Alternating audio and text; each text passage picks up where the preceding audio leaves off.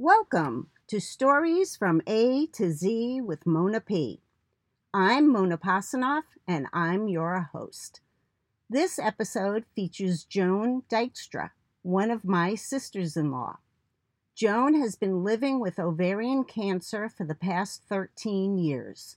She has wanted to share her story, so here it is. Be forewarned, it's an emotional one. Hi, Joan. Welcome to my podcast. Hi, Mona. I'm so happy to be here and share the information I would love to share with many women. Excellent. Can you start by just telling us a little bit about where you grew up and where you live now? Well, I actually grew up in Sturgis, Michigan with my parents, Ray and Joyce Gilbert, and 3 siblings that I have. I still live there now today. I've moved away once, but I've come back to where I grew up. Today, we are going to focus on a very specific topic, your health. You have been living with ovarian cancer for the past 13 years.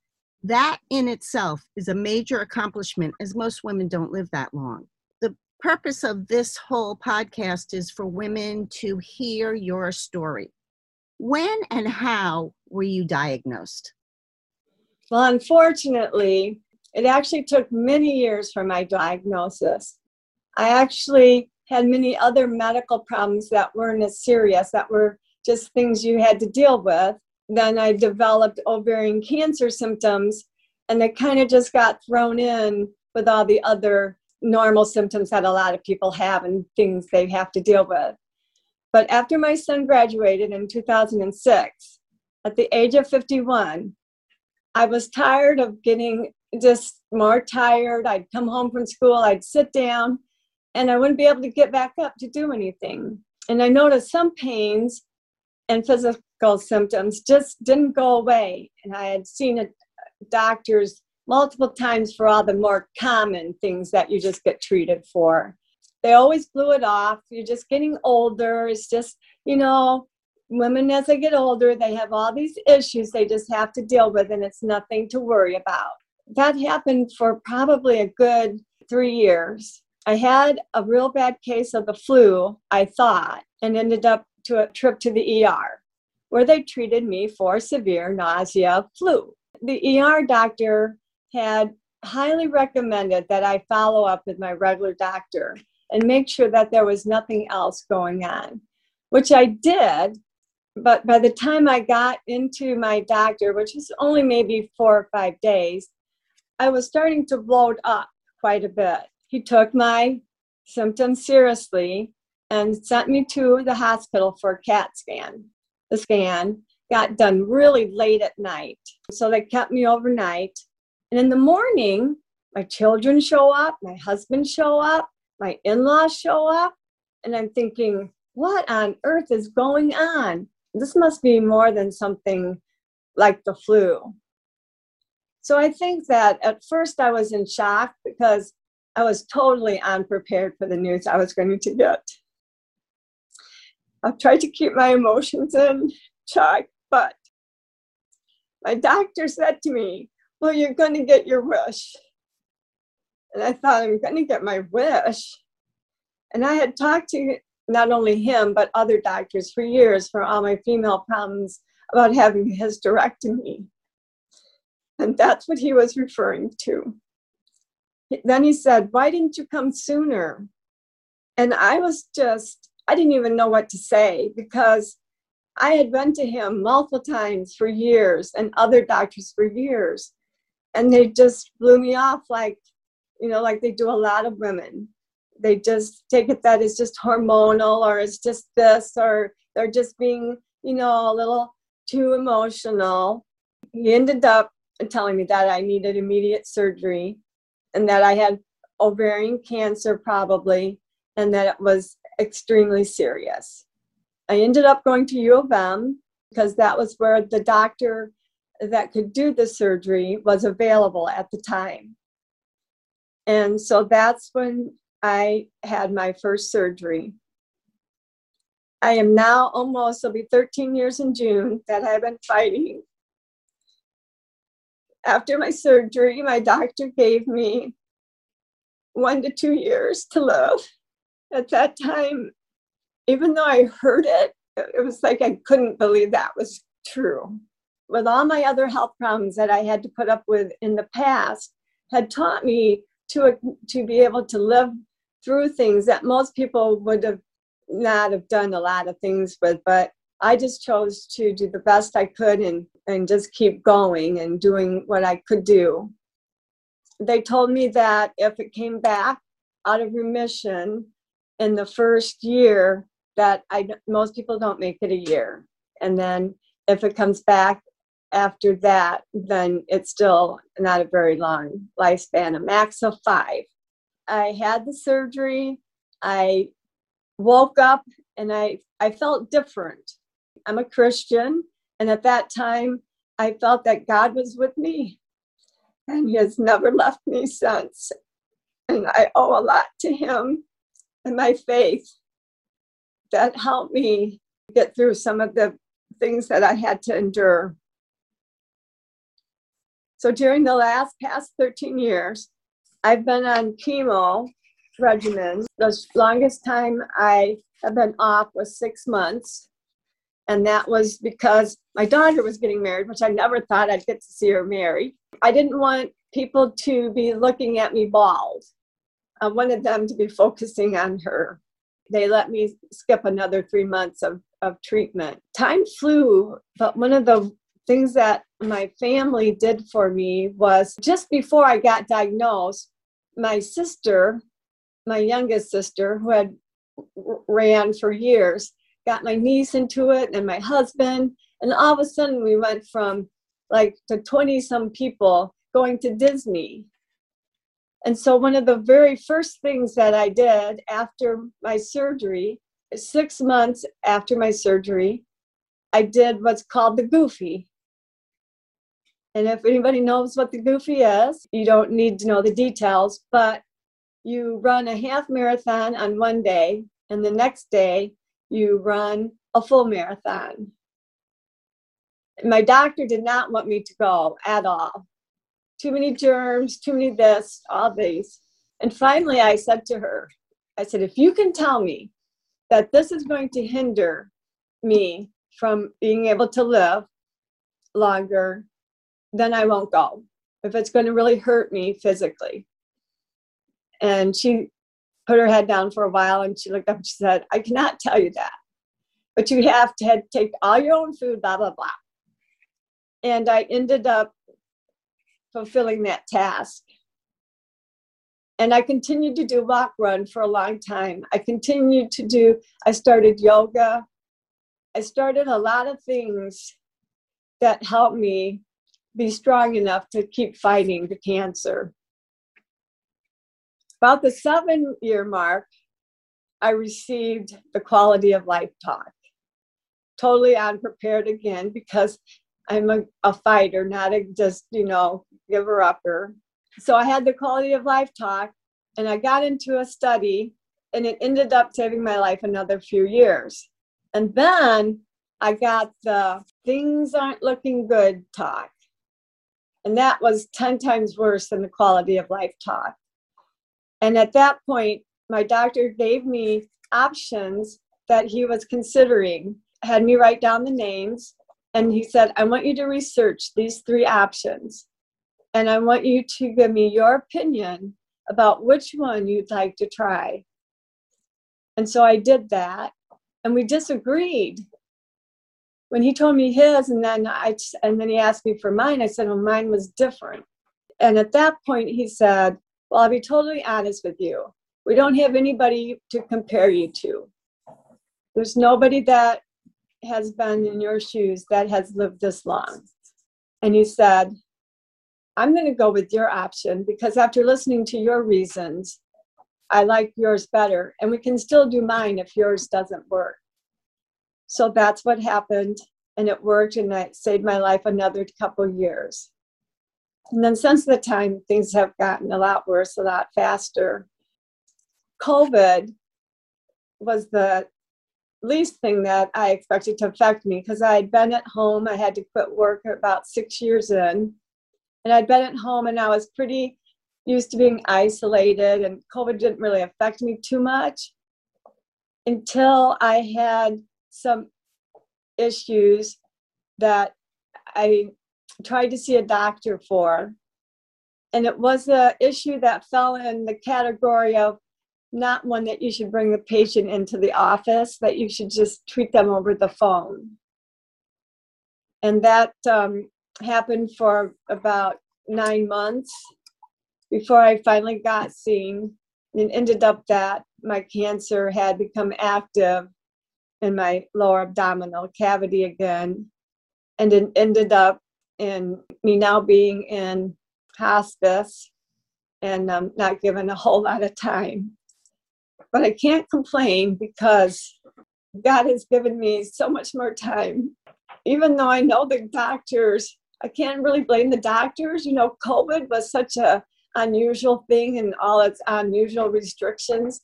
You know, they were just doing the best they could and following the rules that they were supposed to follow. It was about 9 months that the cancer grew before I got seen.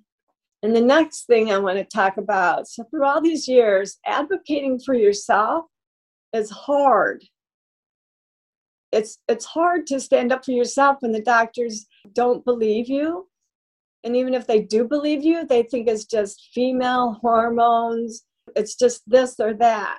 I guess the biggest thing that I want women to realize at an early age, if you see a doctor and he blows off your symptoms and they continue, see another doctor. And if they do the same thing, see another doctor and continue until you get a doctor who believes that you really truly have these symptoms, and then they look for an answer. Because throughout my life, I ran into probably about 5 or 6 doctors like that. And if it wasn't for them, I definitely wouldn't be here today. I know that some women do have emotional things, and I know we are emotional, and sometimes that's all it is. But if it continues, please, please, please keep seeing doctors. Especially now, it's much harder with COVID. You have to be persistent. So now that's most of my serious part. But I have to say, through the years, I've had a lot of fun.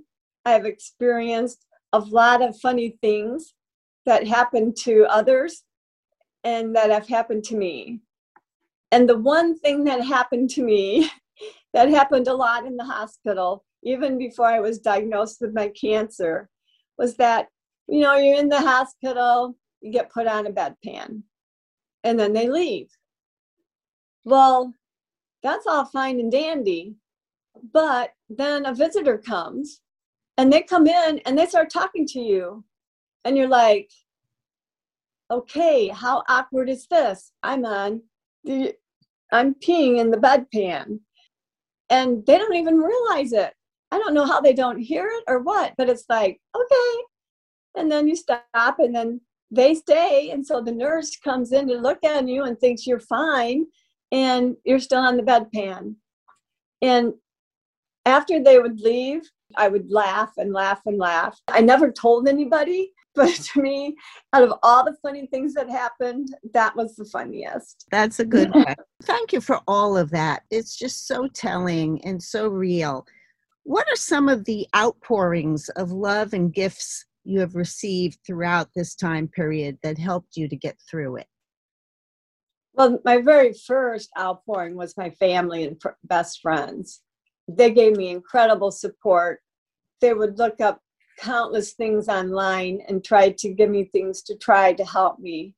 Sometimes they were little things. Sometimes they were big things. You know, I consider one of the big things getting into walk running.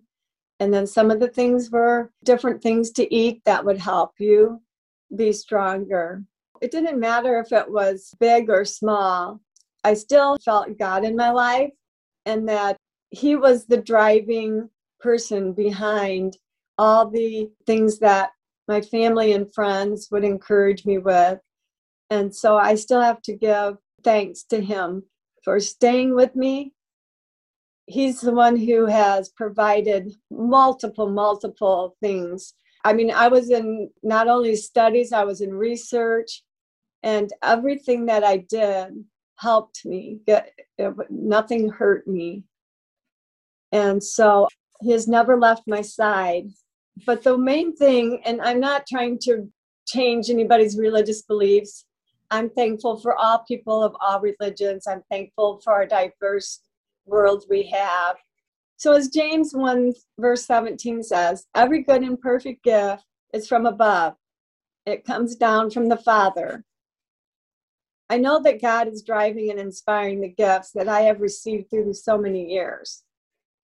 I felt his presence in my life since I was a small child, but following my first surgery, his presence was undeniable.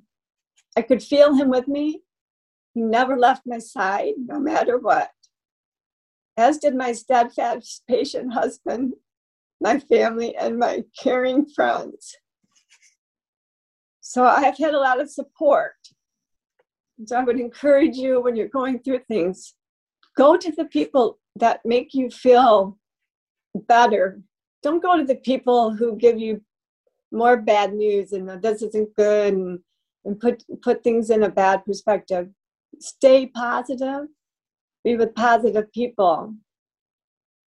And another thing I've learned about being a Christian through my journey with cancer is that I used to consider myself what most people would be considered, quote, normal Christians. They go to church, they do, at some point they teach Sunday school, maybe, help sing songs and help youth group. And, as your children grow through the church, you go through the different stages.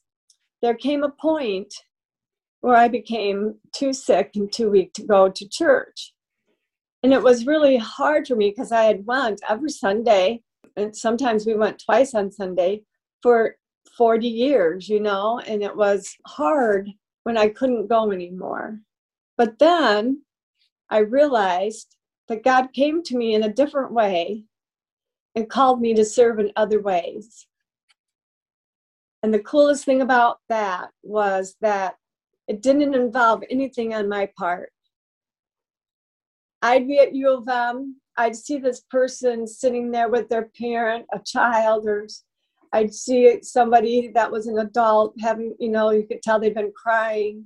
I'd get this strong sense that I was supposed to go up to this person. Well, now, I'm not really shy, but I'm not a person to always just walk up and start talking to somebody about something really personal. But I would go up and I didn't have to. Then I would just introduce myself, and the next thing I know, we'd be interacting. He did this so many times during my years of cancer. And not only sometimes it would shock me because I always thought I was to be the helper. Every now and then, the person at the end would say something, and it would be something that was helping me. And so I always had to laugh because he had a good sense of humor that sometimes he threw me, and it was them witnessing and giving me something I needed to think about to help myself be stronger. There are so many people that I saw at U of M that suffered in silence without the support of family or friends and needed a listening ear, a friendly smile, and some encouragement. So I would encourage you, if someone you see needs someone, anyone, show them compassion and desire to understand their struggles. You don't have to give them answers, but when you relate to them and you understand, you help them come to what they need to handle the situation. And that's what a lot of God did. He just used me to help other people look at their cancer or their fight different. A lot of people, their children wouldn't even give them rides to get their chemo. There's a lot of need for people to be more helpful to people, even if they don't know them and they see that they really are in need. Witnessing to them and sharing my story of 1 year turned into many, many more. At 51, I've had many miracles in my life. Sharing the strength and comfort I find in God can give others the opportunity to turn to Him in their fight. Some need a little tough love. You can't just lay there and give up. You need to get up and do something. Fight for your life. There's so many people, particularly when I first started going, that I looked around and there was nobody like me. Everybody was just laying there, like just waiting to die.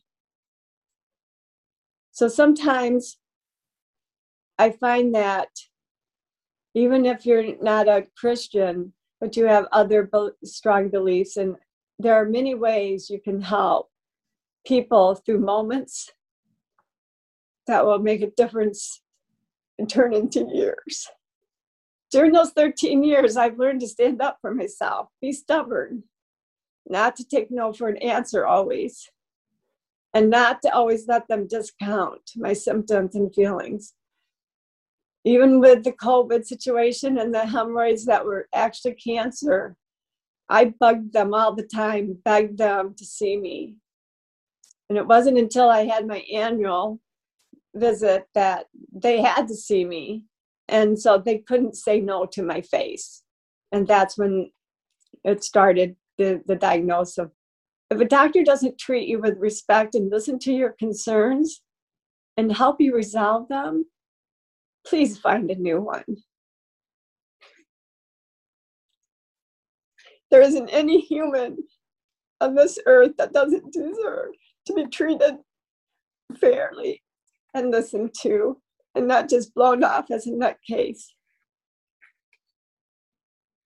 I would like people to know that I wouldn't be here without my family, my God, and all the many gifts He has given to me and shown me so much love.